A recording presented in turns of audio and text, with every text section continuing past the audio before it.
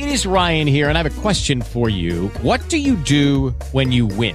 Like, are you a fist pumper, a woohooer, a hand clapper, a high fiver? I kind of like the high five, but if you want to hone in on those winning moves, check out Chumba Casino. At ChumbaCasino.com, choose from hundreds of social casino-style games for your chance to redeem serious cash prizes. There are new game releases weekly, plus free daily bonuses. So don't wait. Start having the most fun ever at ChumbaCasino.com. No purchase necessary. VGW. Void where prohibited by law. See terms and conditions. 18+. Hello, it is Ryan, and we could all use an extra bright spot in our day, couldn't we? Just to make up for things like sitting in traffic, doing the dishes, counting your steps, you know, all the mundane stuff. That is why I'm such a big fan of Chumba Casino. Chumba Casino has all your favorite social casino-style games that you can play for free anytime, anywhere with daily bonuses. That should brighten your day a little.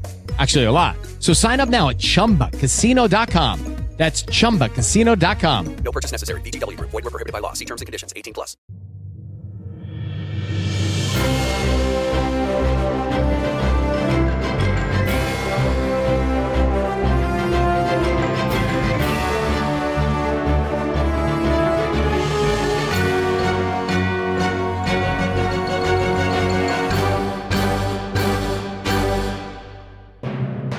Hi, and welcome to the Dynamic Duel Podcast, a weekly show where we review superhero films and debate the superiority between Marvel and DC by comparing their characters in stat-based battle simulations.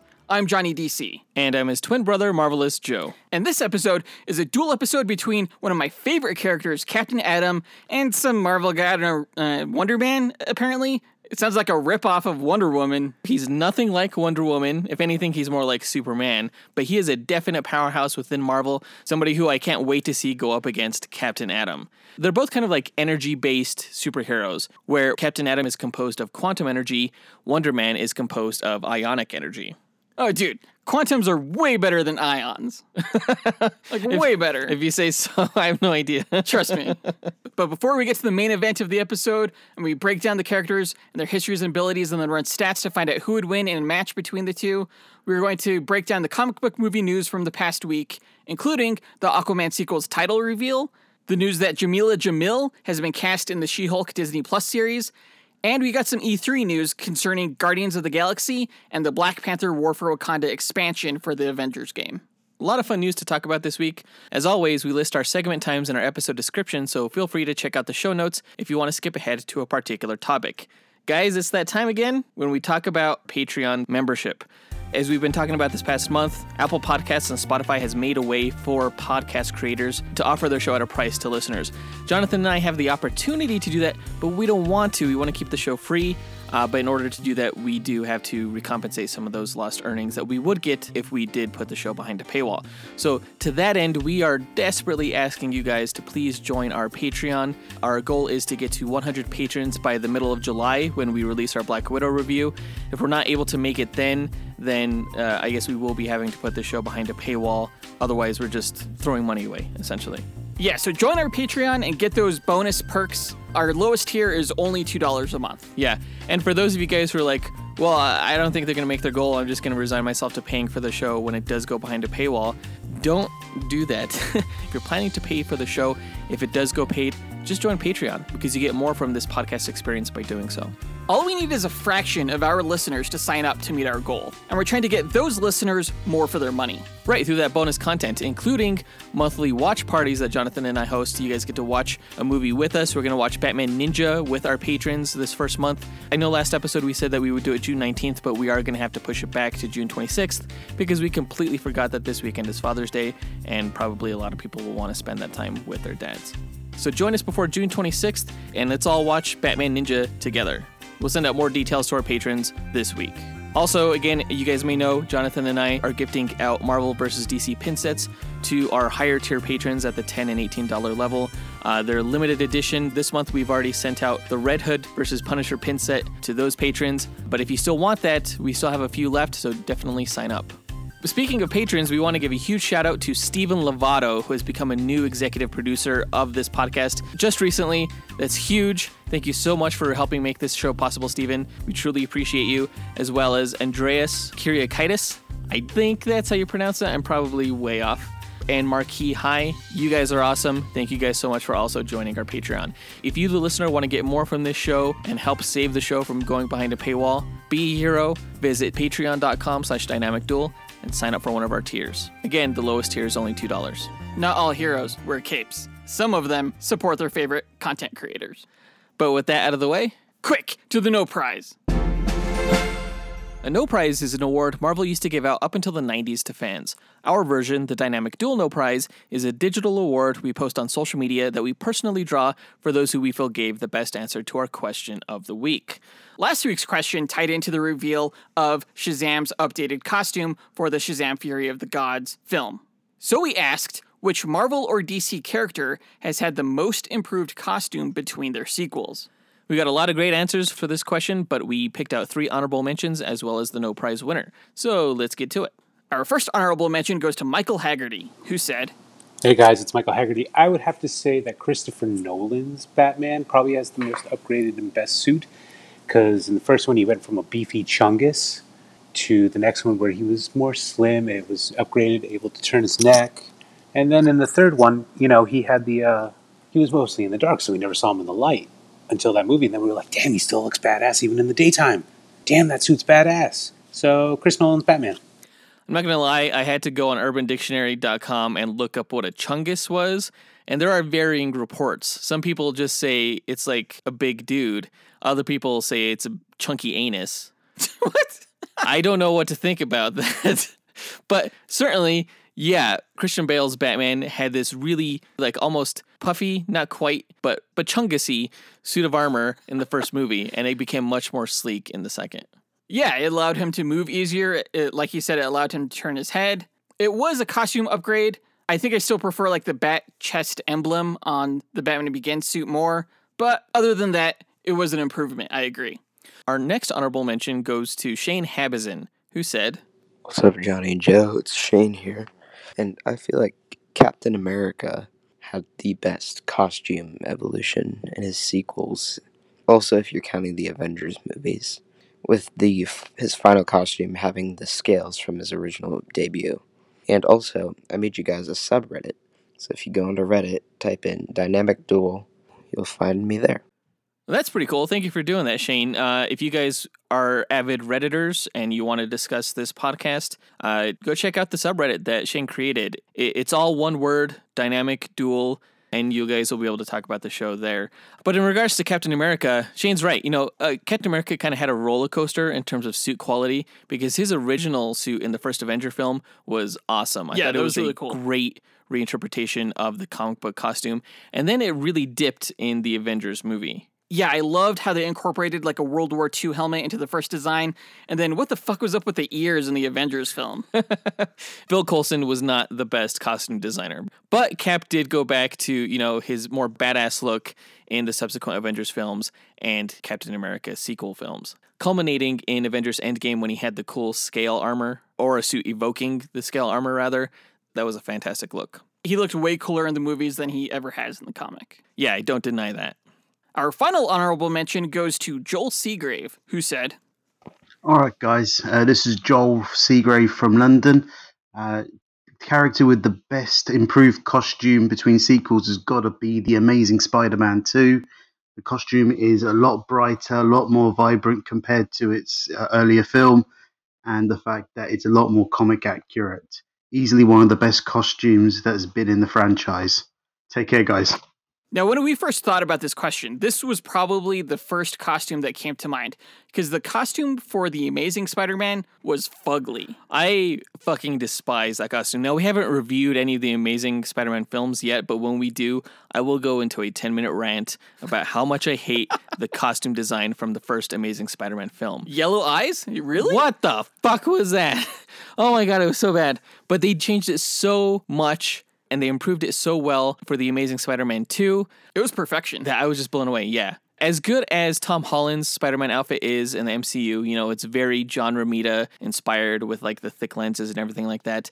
I've always been more of a fan of Todd McFarlane's design of Spider-Man with the big eyes. Oh, yeah. And, J. Scott Campbell, I think, is a tremendous Spider-Man artist who does the really big eyes. And they went with the big eyes for The Amazing Spider-Man 2.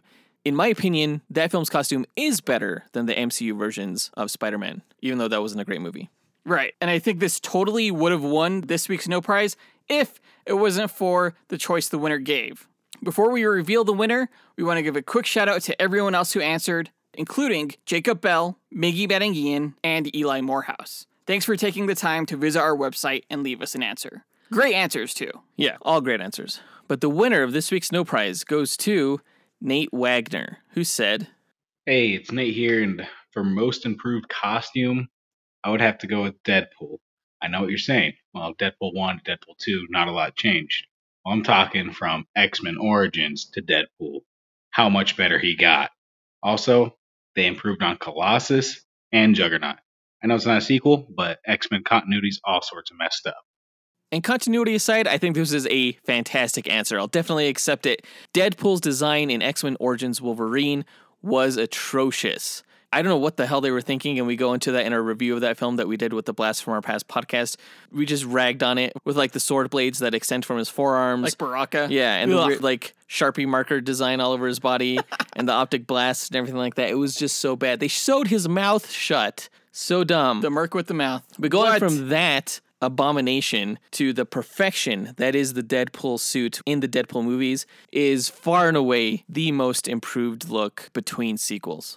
Yeah, I still can't believe that like Ryan Reynolds wanted to return to the role after that. Yeah, thank God he wanted to, and thankfully he was a big fan who wanted to kind of set the record straight. And it was also right regarding, the Juggernaut. Like, how much better was the Juggernaut between X-Men 3 and Deadpool 2? The same goes for Colossus as well.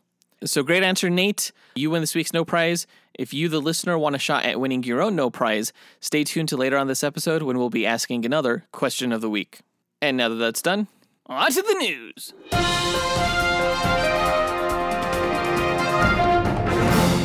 Okay, so earlier this week, the director of Aquaman and Aquaman 2, James Wan, revealed a snapshot from a production meeting for the sequel where the title is displayed as Aquaman and the Lost Kingdom. Pretty cool title. I kind of assumed that they were going to go there, just how much they referenced the Lost Kingdom from the first movie. Yeah. So it's not a big surprise by any means. Apparently, we called that this was going to be the title back in 2018 during our review of the Aquaman movie. This was mentioned by our listener Anthony Boconfuso on Instagram. Yeah, again, that's probably why I'm not surprised here.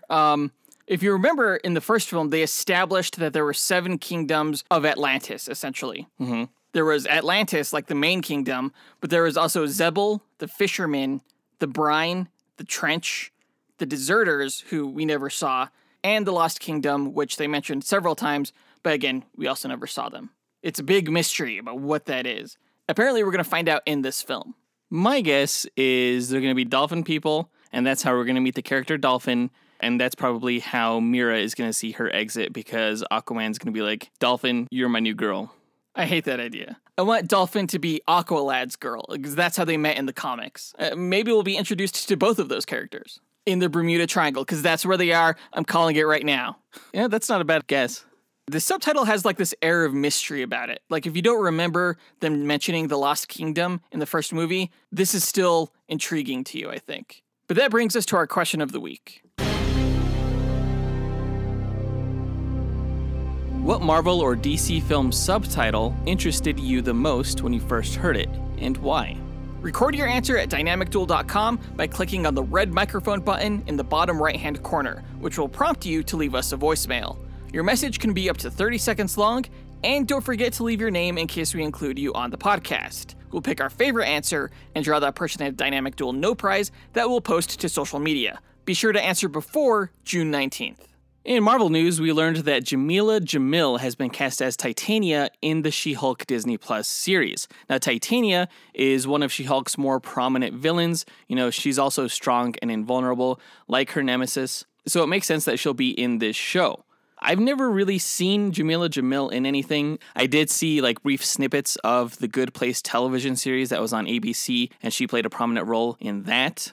She's also done a lot of voice work, including for Rugrats, DuckTales, Animaniacs, American Dad, and even the Harley Quinn television series on HBO Max. She's definitely a rising star in Hollywood, so I'm really glad that they picked her up for this series. I think she'll do really well. That being said, I think I've only read like a few issues with Titania in it. And basically, she gets her powers from Dr. Doom, who grants them to her during the first Secret Wars event. Really? Yeah. That's interesting. Obviously, they're probably not going to go that route for this show because we haven't seen Dr. Doom yet, so she's going to get her powers a different way. What I primarily remember her from was from Dan Slott's run on She-Hulk, where she was given the Power Gem by the Champion after the Champion, who was the wielder of the Power Gem, was defeated by She-Hulk. And that was a fun story. But as we know, the gems are gone, man. Exactly. So Jamila can't get her strength from the Power Gem either. So they got to find some way for her to be strong like She-Hulk. My guess is that Bruce Banner is going to factor in some way. We know he's going to be in the show. And to me, I think that's probably the easiest way for her to get her powers. Another experiment of his or something like that. Like another gamma radiation test gone wrong or something? Yeah. It's possible that both She-Hulk and Titania will have similar origins in this series. I think what really excites me about this, though, is that because we have such a physical villain in this show, we're going to get some really awesome She-Hulk throwdown fights. That's true. Where they're just like pummeling on each other. That's going to be so fun to see. I mean, that was like the best part of the Incredible Hulk, I felt. Seeing the Hulk go up against Abomination, that was pretty cool. Well, Abomination is also going to be in the She-Hulk series. That's right. Yeah. I totally forgot about that. Actually, you know what? Maybe that's how Titania gets her powers the same way Emil Blonsky got his. The flawed super soldier serum. Right. Yeah. Why not? Exactly. Or maybe she gets a blood transfusion from Abomination. I mean, yeah, that's possible too. We haven't really seen the Hulk in the MCU really throw down with anybody since he got his ass kicked in Infinity War. So I'm hoping that in this series, Hulk and She-Hulk team up to lay the smash down on Abomination and Titania. Fingers crossed. That'll be cool. In other Marvel news, this is not movie news, it's actually video game news that came out of the E3 Expo. We got a look at a trailer for a Guardians of the Galaxy game that's being made by Square Enix, as well as the Black Panther War for Wakanda expansion for the Marvel Avengers video game. As you guys know, if you listen to this podcast, neither Jonathan nor I are huge into video games. Well, lately we've been playing a ton of Fortnite. That's true. Like way too much. Yeah, way too much Fortnite. Because we just started playing, and actually we got a supported creator code if you guys want to use that, if you guys play Fortnite. That code is DUEL, DUEL, so put that in if you guys play, and also add us to your friends list. My Epic ID is Marvelous Joe, and Jonathan's is Johnny-DC. That's right. And we'll squad up sometime. It'll be fun. Anyway, as I was saying, we're not really big video game guys. Like, we each own a Switch, and that's it. But seeing games like Marvel's Avengers and Insomniac's Spider-Man games, and now this Marvel's Guardians of the Galaxy game, makes me kind of want to start picking video games back up. Because this Guardians of the Galaxy game looks like a lot of fun. Granted, it's just a single-player campaign, like you can't be the other members of the Guardians of the Galaxy, you can only be Star-Lord, but it looks fun in its branching storyline. As the leader of the Guardians of the Galaxy, you're making decisions throughout the game that affect the story, and so you can have multiple playthroughs of this, each with a different result. The character designs are kind of similar to Square Enix's approach to Marvel's Avengers, where the designs are kind of MCU-inspired, but they don't have the MCU history. They're more like from the comic books. Yeah, I think that was most noticeable in the Gamora design. In the comics, she has that, design over her eyes. Yeah, the yellow diamonds, kind of. Yeah, she didn't have that in the movie, but she has a design here. Yeah. And actually, Peter Quill looks pretty different in this game, I think. He doesn't look anything like Chris Pratt. I'm not quite a fan of the whole, chin braid for Rocket Raccoon. Yeah, that's a little weird. I don't know. But speaking of Rocket, during the gameplay footage of this, there was a reference to Half-World, where if you listen to our Green Lantern versus Rocket Raccoon episode, you'll know that that's where Rocket is from, Half-World. And there was also a reference to Maklu 4, which if you listen to our Mandarin episode, you know that's where his magic rings came from. It's like an alien race of dragon-like creatures. So there's a lot of really cool Easter eggs within this. I think the story looks like the best thing about the game. The gameplay looks like nothing new. Like, same thing with Marvel's Avengers. They're not making any real innovations in terms of how the game is played, but the stories do intrigue me. Yeah, the attraction is the stories and the characters, getting to be able to play as them. Right. And speaking of video game stories, I haven't played Marvel's Avengers, but that also looks like a pretty fascinating story where they go up against AIM. And now they've added to that universe with the tale of Wakanda. The War for Wakanda expansion for Marvel's Avengers looks amazing. Again, it's also MCU inspired. If you guys check out that trailer, it looks like he's going up against the villain Claw, who kind of starts out looking like Andy Serkis's character from the Black Panther movie, but then by the end of the trailer, he looks like his comic book counterpart, where he becomes this sonic energy being, and that looks way cool. I would have loved to have seen that for Andy Serkis within the MCU, but we never really got that. He had like his hand cannon and everything, but we never got to see him in all of his vibrational sound power glory. Yeah, hopefully playing as Black Panther is as cool as playing as Batman in the Arkham games. I hope so. Like, I know you played those games and you were like amazed by them. I'm really interested in seeing what the reviews are for this. If they're that good, then I may just cave and pick up Marvel's The Avengers for PlayStation. Because I think this Black Panther trailer has compelled me even more than the main Avengers gameplay. Yeah, I could see that. It looks really cool. If you guys have played Marvel's The Avengers, definitely reach out to me on social media, and you can find links to all of our accounts in the show notes for this episode. Instagram, Facebook, or Twitter. Just let me know what you think about it. Right. And as of the recording of this episode, E3 is still going on. I think it's going on all the way till Tuesday when we release this episode. So there may be more E3 news next week. Hopefully some DC stuff. Maybe. Yeah, maybe we'll get another look at Suicide Squad Kill the Justice League or something. And Gotham Knights. Yeah. With Lucky Land Slots, you can get lucky just about anywhere. Dearly beloved, we are gathered here today to... Has anyone seen the bride and groom? Sorry, we're here. We were getting lucky in the limo and we lost track of time. No, Lucky Land Casino, with cash prizes that add up quicker than a guest registry. In that case, I pronounce you lucky. Play for free at LuckyLandSlots.com. Daily bonuses are waiting. No purchase necessary. Void where prohibited by law. 18+. Terms and conditions apply. See website for details. With the Lucky Land Slots, you can get lucky just about anywhere. This is your captain speaking. We've got clear runway and the weather's fine, but we're just going to circle up here a while and get lucky. No, nothing like that. It's just these cash prizes add up quick. So I suggest you sit back, keep your tray table upright, and start getting lucky. Play for free at LuckyLandSlots.com. Are you feeling lucky? No purchase necessary. Void where prohibited by law. 18+ terms and conditions apply. See website for details. Yeah. But I think that does it for the news for this episode. Let's get into the main event where we see who would win in a fight between the DC atomic powerhouse, Captain Atom, and Marvel's indestructible badass, Wonder Man.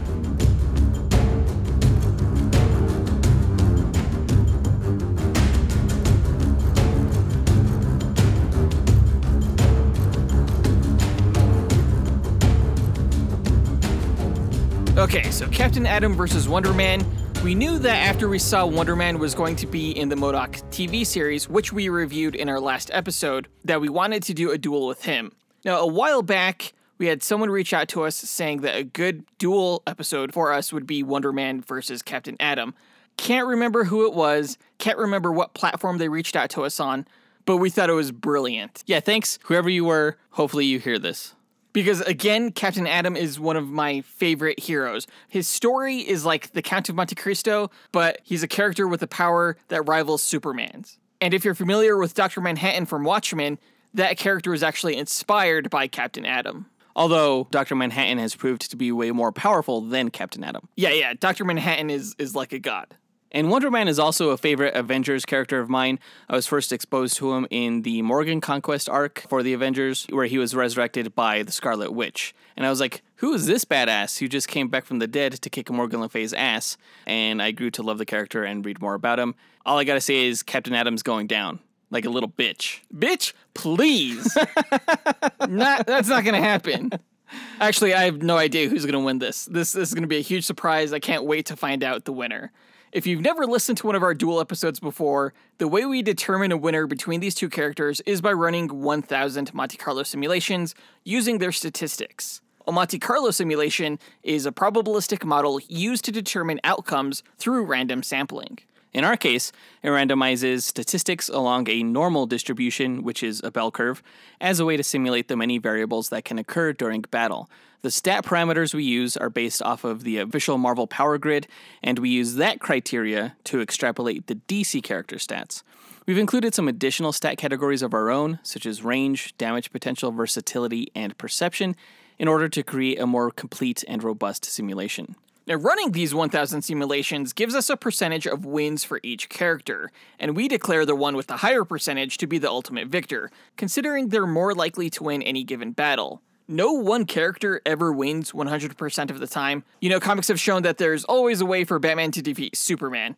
We feel our method falls in line with the precedents that have been established in the comic book stories. And we use this method because it was the least subjective, most unbiased way to determine who would win. Of course, we are both heavily biased toward our respective allegiances, and instead of debating these matches forever, we just let the math decide for us. So there's no fan votes here, and no relying on just feats.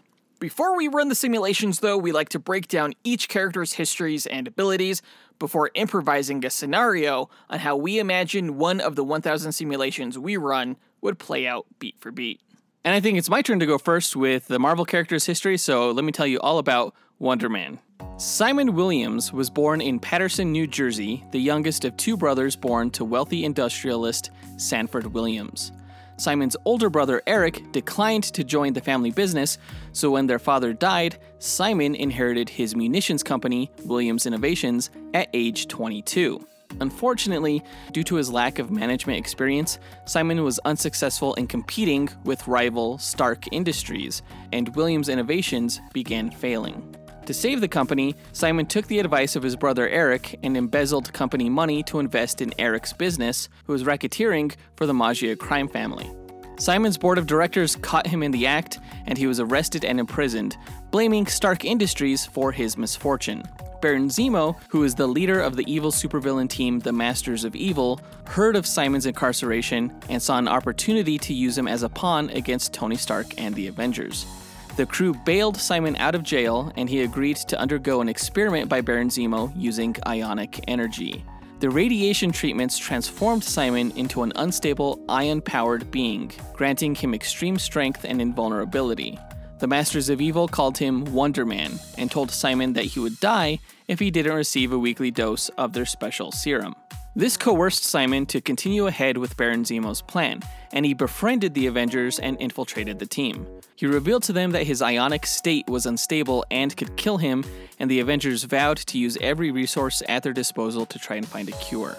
Simon led Earth's mightiest heroes into Baron Zemo's trap, but could not forget the kindness they had shown him. Having a change of heart, Simon used his strength to save the team from the Masters of Evil ambush, then succumbed to his superpowered side effects, seemingly dead.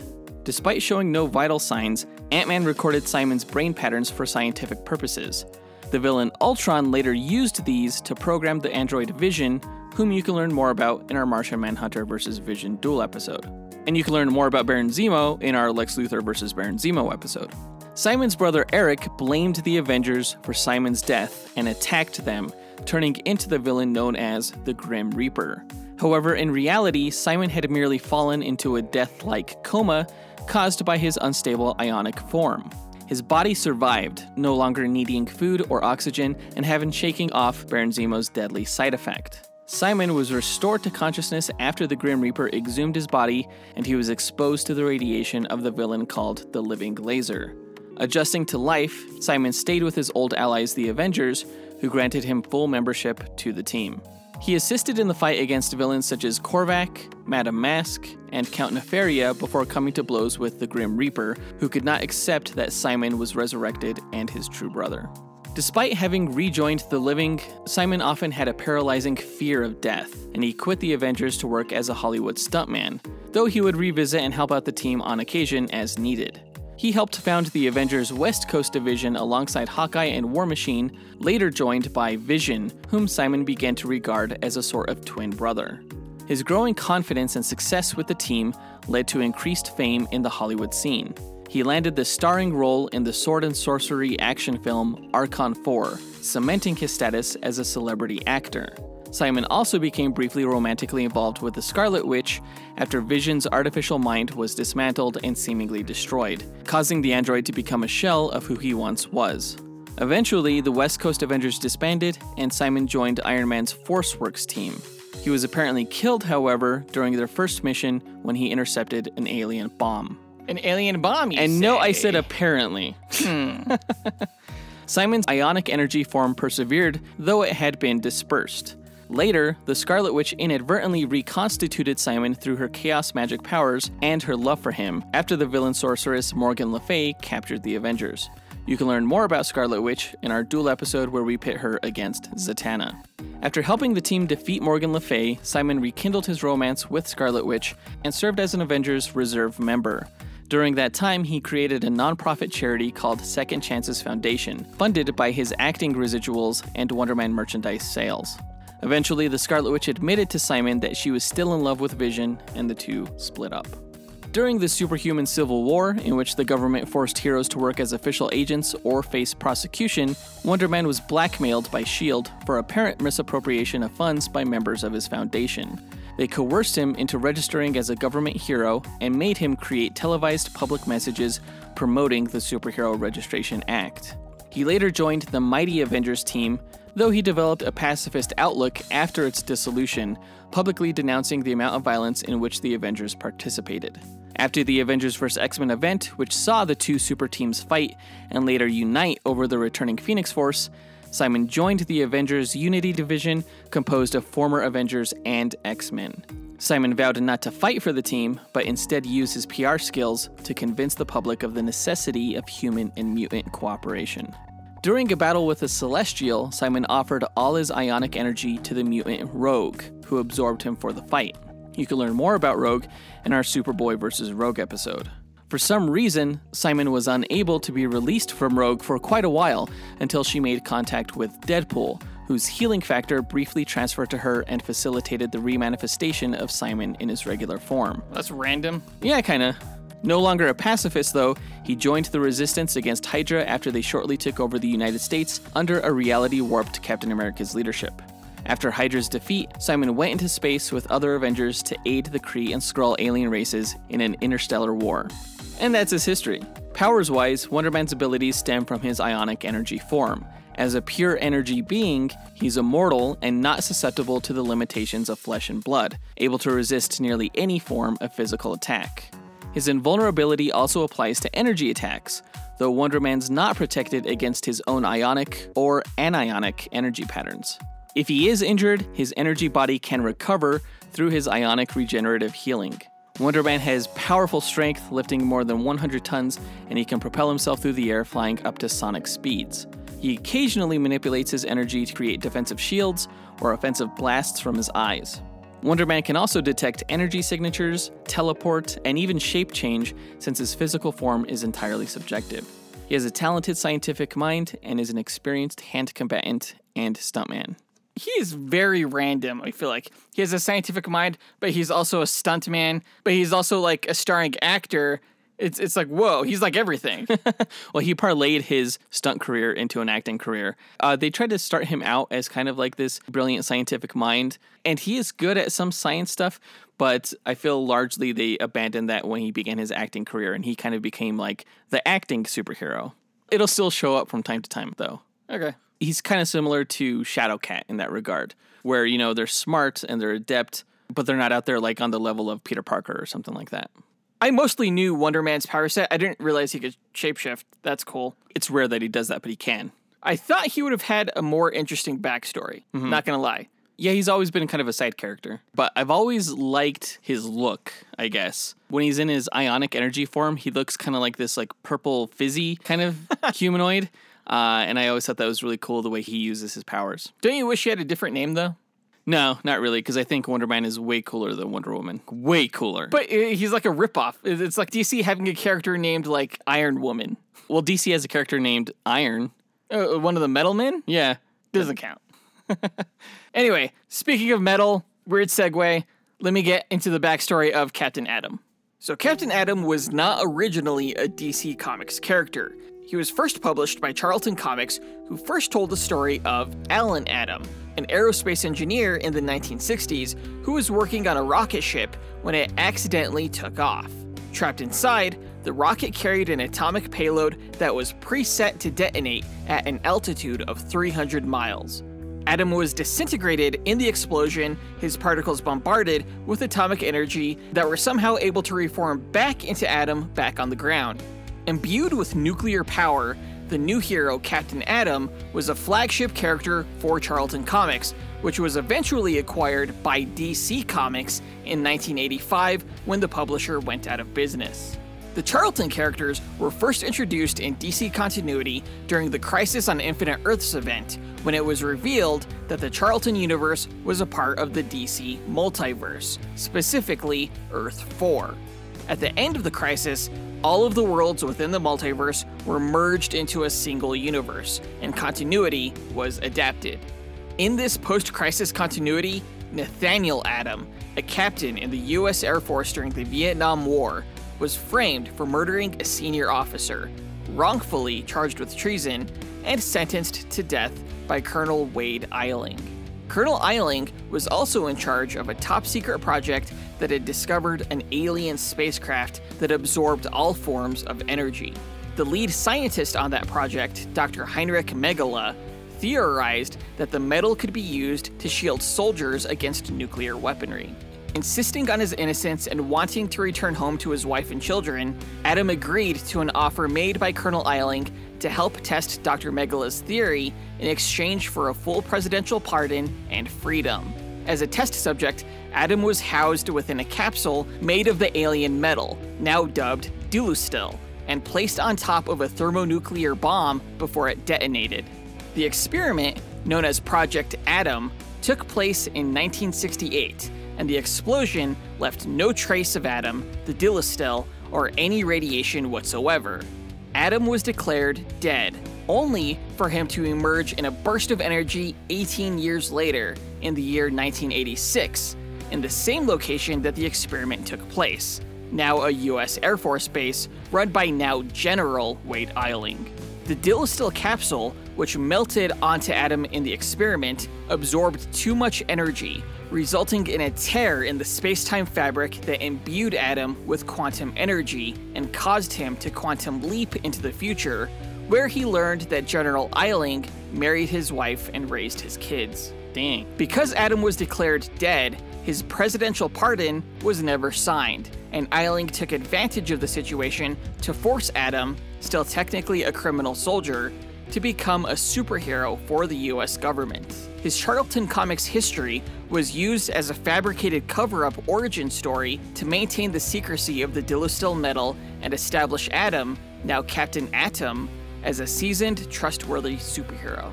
With help from the now elderly and handicapped Dr. Megala, Captain Atom quickly learned to master his newfound powers. In his first mission, Captain Atom prevented the assassination of the Canadian Prime Minister and US President on live television from the villainous Plastique. Captain Atom became a public sensation. As Captain Atom's government superhero career continued, he learned more and more about Project Atom, including a second experiment that was conducted a year after his, which resulted in the creation of the villain Major Force, Captain Atom's arch-nemesis. Eventually, Captain Atom was also able to prove his innocence, but discovered in the process that General Eiling was the one who framed him decades ago. Being that Eiling was the surrogate father of his children, however, Captain Atom took no action against the general, save for resigning from the Air Force and eliminating Eiling's control over him. Dr. Megala came to Captain Atom for help in curing his radiation poisoning, and though Captain Atom was successfully able to help him, Dr. Megala continued to fear for his life due to General Eiling covering up Project Atom. When Dr. Megala was killed, Captain Atom revealed the existence of Project Atom on live television, ruining General Eiling's career. At the behest of the US government, Captain Atom became a member of the Justice League, during which time he married his former enemy, Plastique, and discovered that the Dulustil metal that encased him was part of a sentient being that accidentally fell to our world from the quantum field. Captain Atom and Major Force were able to track down the remaining Dulustil metal, which came alive in their presence, forming a being known as Silver Shield. With part of Silver Shield permanently bonded to Captain Atom and Major Force, the entity was unable to return home, but Captain Atom was able to make Silver Shield a comfortable home on Earth while faking its departure from the planet and preventing General Eiling from getting his hands on it. Captain Atom eventually became the leader of Justice League Europe and led the metahuman forces during the invasion storyline. Not long after, during the Armageddon storyline, a time-traveling supervillain known as Monarch emerged and proved to be a major threat toward Earth's heroes. It was supposed to be revealed that Monarch was Captain Atom in the future, but because the surprise was leaked beforehand, DC Comics editorial changed the story at the last minute so that Monarch was Hawk instead. You can learn more about Hawk in our Hawk and Dove versus Northstar and Aurora duel episode. Captain Atom's and Monarch's clash sent the two back to prehistoric times, where their battle continued to propel them back toward the future over time, with only Captain Atom emerging in the present, victorious. After leading and joining several super teams, including Extreme Justice, the Living Assault Weapons, and the Super Buddies, Captain Atom and Plastique divorced over differing political viewpoints. Captain Atom returned to working for the government, at the time run by then-President Lex Luthor, during which Captain Atom seemingly sacrificed his life to destroy a giant asteroid made of kryptonite that was headed toward Earth. Rather than dying, however, the explosion sent Captain Atom into the Wildstorm universe. Now, Wildstorm Productions was a former comics imprint of Image Comics that was created by comics artist Jim Lee, who now runs DC Comics. Wildstorm Productions was eventually sold to DC Comics in 1999, and they would establish the Wildstorm universe as Earth 50 in their newly formed multiverse. Captain Atom's existence in Wildstorm threatened to destroy that universe, resulting in him battling and allying himself with the likes of Mr. Majestic, the Wildcats, and the Authority. Many of the Wildstorm characters died, either trying to help or fight Captain Atom, including Grifter, Apollo, Midnighter, and Jenny Quantum. Eventually, a being known as the Void was able to send Captain Atom back to DC proper. Upon Captain Atom's return, however, he was noticed by a Monitor, one of the many cosmic beings tasked with watching and recording the events within a designated universe. Foreseeing the final crisis that would be the end of everything, the Monitor, named Solomon, mentally manipulated Captain Atom, driving him insane and causing him to blow up the city of Bloodhaven. Captain Atom took up the mantle of Monarch and traveled the multiverse, capturing numerous versions of Superman, Batman, and others in an event known as Countdown. He forced them to fight each other in order to build an army of the multiverse's strongest heroes to defeat all of the Monitors, to re-merge the multiverse and create a single universe inhabited only by its strongest, including Solomon.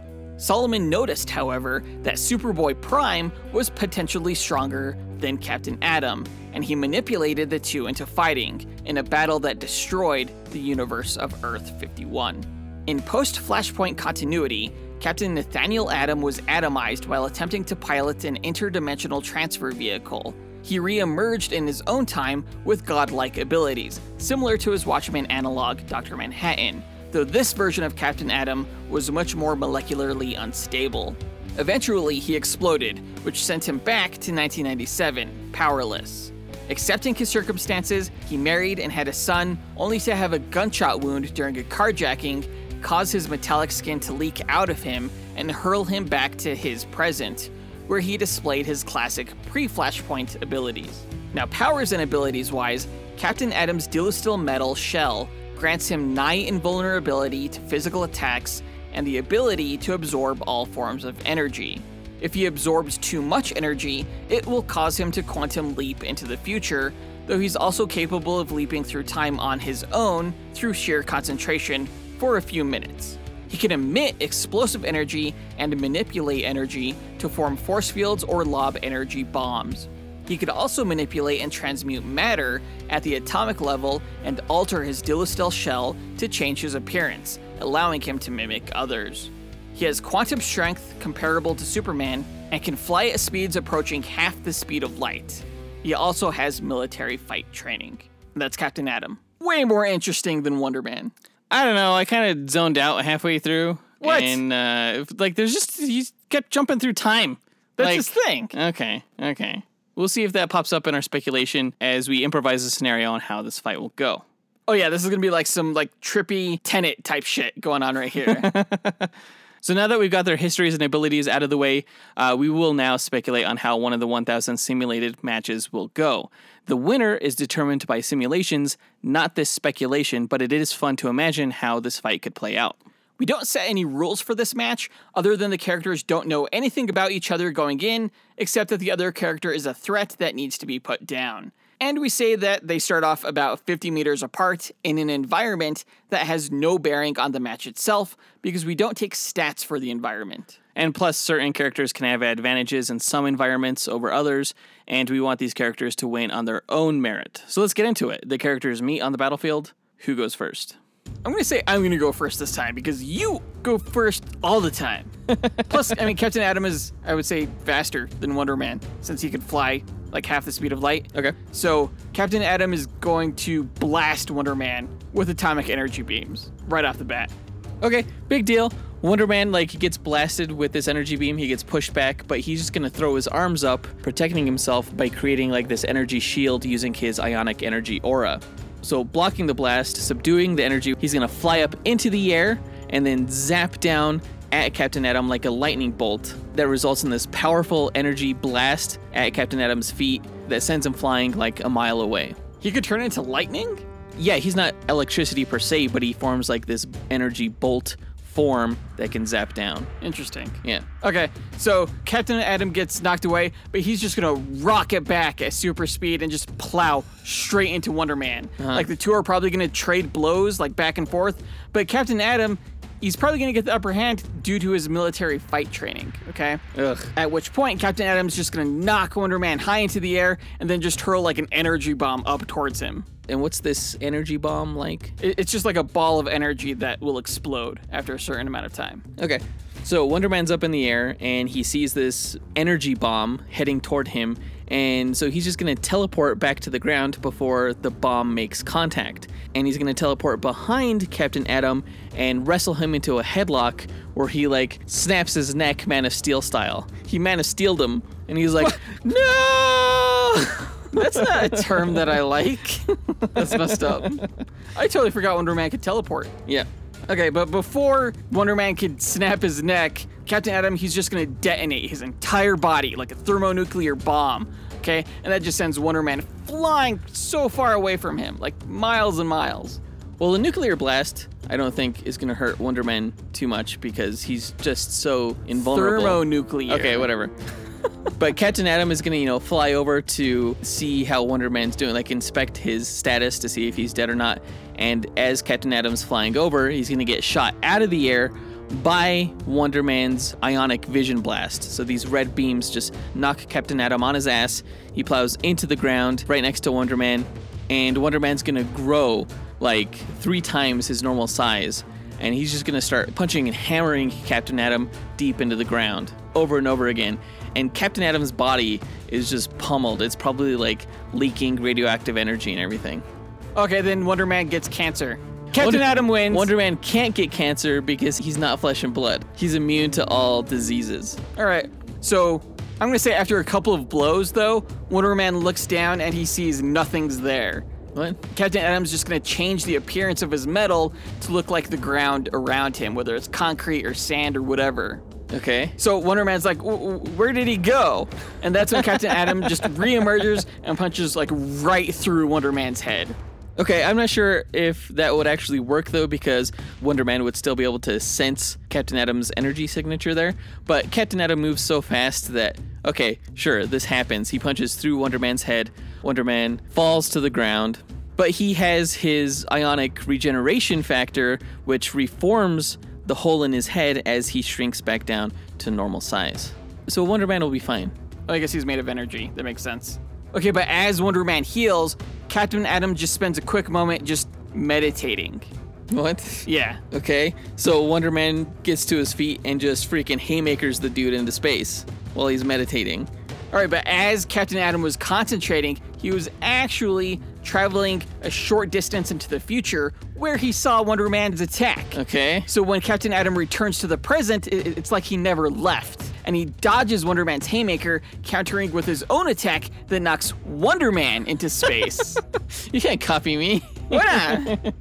All right, so Wonder Man gets knocked into space, but he's going to come hurtling downward like a meteor, like in the form of this like large boulder-sized comet, and he's going to crash into Captain Atom, raising up this like mushroom cloud and this huge explosion that leaves Captain Atom like unconscious in this crater. Okay, but as Wonder Man was coming down, though, Captain Atom created an energy force field just above him, protecting him from that crash and the whole explosion. He's protected. I forgot that he could create force fields. Okay, so he created the force field, but Captain Atom is going to lower this force field eventually. And when he does, Wonder Man is going to reform his body into like this sharp energy beam, like kind of like an energy lance, as it were. And he's going to dash through Captain Atom's chest, like rupturing Captain Atom's metallic skin. And as Captain Atom leaks energy through this tear in his body, Wonder Man is going to like fly into him and overload him with energy from within and causing him to just explosively combust, ending this match. Kind of like how Neo defeated Agent Smith at the end of the first Matrix. Okay, I was going to argue that there's no way Wonder Man would be able to slice into Captain Atom. Sure. But actually, now that I think about it, there's actually a device in DC Comics called the X-Ionizer that was developed by Dr. Megala that was capable of cutting through the Dillastil metal. Perfect. How come you didn't tell me that before? Because I didn't think I needed to. Yay. But here's the thing. Captain Atom is not going to combust. The way it works is that the energy explosion is going to create a tear in space-time, and both Captain Atom and Wonder Man are flung into the past, probably to like the beginning of this match. What? where Wonder Man is expelled from Captain Atom due to the energy output. Okay. Now, having had Wonder Man inside him, Captain Atom, he knows Wonder Man's energy makeup, all right? Okay. And so he's going to convert his energy beams into anionic energy and just blast Wonder Man out of existence. Okay, so basically Captain Atom was able to get a read on Wonder Man's energy signature and then blast him with the opposite of that energy to disintegrate him. Exactly. Yeah. Okay. I guess that's the end of this match, then. That's right. Except that Wonder Man's ionic energy eventually is going to reform his body over time, long after Captain Atom has already thought he's won and left the match, thereby leaving Wonder Man to win by default. How long does this take? A while, a week or so, maybe. I don't know. Jeez. That's ridiculous. He's immortal. But I think that's a good place to leave this matchup. Either Wonder Man reforms his body or he doesn't. That's weird. So let's run the stats and find out which scenario happened when we find out who the winner is by running the simulations. Let's do it. All I have to say is that no matter who wins this match, it was Wonder Man that was inside Captain Atom. But after running the stats, these guys were pretty comparable in a multitude of stats, including speed, which was kind of a surprise because Captain Atom is faster, but Wonder Man can teleport. So he kind of compensated for that, and they ended up about equal. They're both equally evasive, able to create shields. They're both incredibly durable. And incredibly strong. Absolutely. We did give Wonder Man the edge in terms of versatility since he is able to change his form to adapt to whatever Captain Atom throws at him physically. Yeah, Captain Atom could change his appearance, but in a matchup against Wonder Man, that really wasn't going to play a factor. No. But we did give Captain Atom the advantage in terms of fighting skill. Yeah, Wonder Man has fought alongside Captain America and things like that, but he doesn't have the same level of advanced training that Captain Atom got during his career with the military. We also gave Captain Atom the edge when it came to damage level. He's just capable of way more energy output than Wonder Man. Yeah, Wonder Man rarely blasts his ionic energy. His energy is more of a physical manifestation, not commonly a means of energy output in the same sense that Captain Atom can literally throw around nuclear bombs. Yeah, and because of that, we also gave Captain Atom the edge in range as well. Yeah. So considering all that, who do you think won this match? I think Captain Atom is going to take this one, and so do our social media followers. In fact, about 70% of them on Facebook and Instagram chose Captain Atom as the winner. Yeah, it seems like a lot of people know who Captain Atom is. Yeah, that's pretty cool. Too bad they don't know much about him to think that he would win in a fight against Wonder Man, because the winner of this matchup between Captain Atom and Wonder Man is Captain Atom. Yes! Fooled you there. No, you didn't didn't. I? You always keep trying to fool me. You don't. Like, I was pretty confident Captain Atom was going to win after looking at the stats. I mean, he didn't win by much, though. Captain Atom only won 574 out of the 1,000 matches, whereas Wonder Man won 426. So 57.4% of the time, Captain Atom beats Wonder Man. Not a lot, but it's enough to get the W. So proud of Captain Atom. He's my boy. Proud of him? What do you mean? He kicked Wonder Man's ass. Well, I am proud of Wonder Man for being inside Captain Atom. Okay, let's do that joke a third time. Fuck you don't know what I'm going to say. I think I do. I am proud of Wonder Man for looking cooler than Captain Atom. What are you talking about? Captain Atom looks super cool. He's like the closest thing DC has to like Silver Surfer. Well, Wonder Man is the closest thing that Marvel or DC have to a living fizzy grape soda. So there. Not gonna lie, totally want a fizzy grape soda now.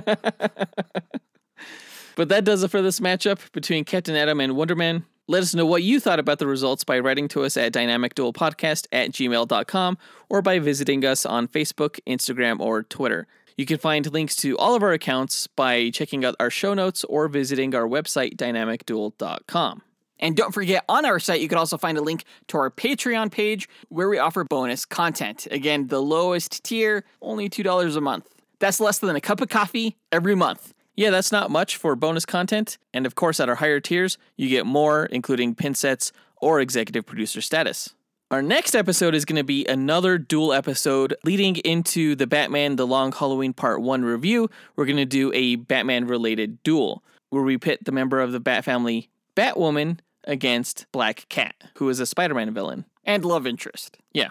But that does it for this episode. We want to give a big thanks to our executive producers, Ken Johnson, Jace Crump, John Starosky, John Spees, Zachary Hepburn, John Beccinina, and Stephen Lovato for helping make this podcast possible. And we'll talk to you guys next week. Up, and away. True believers.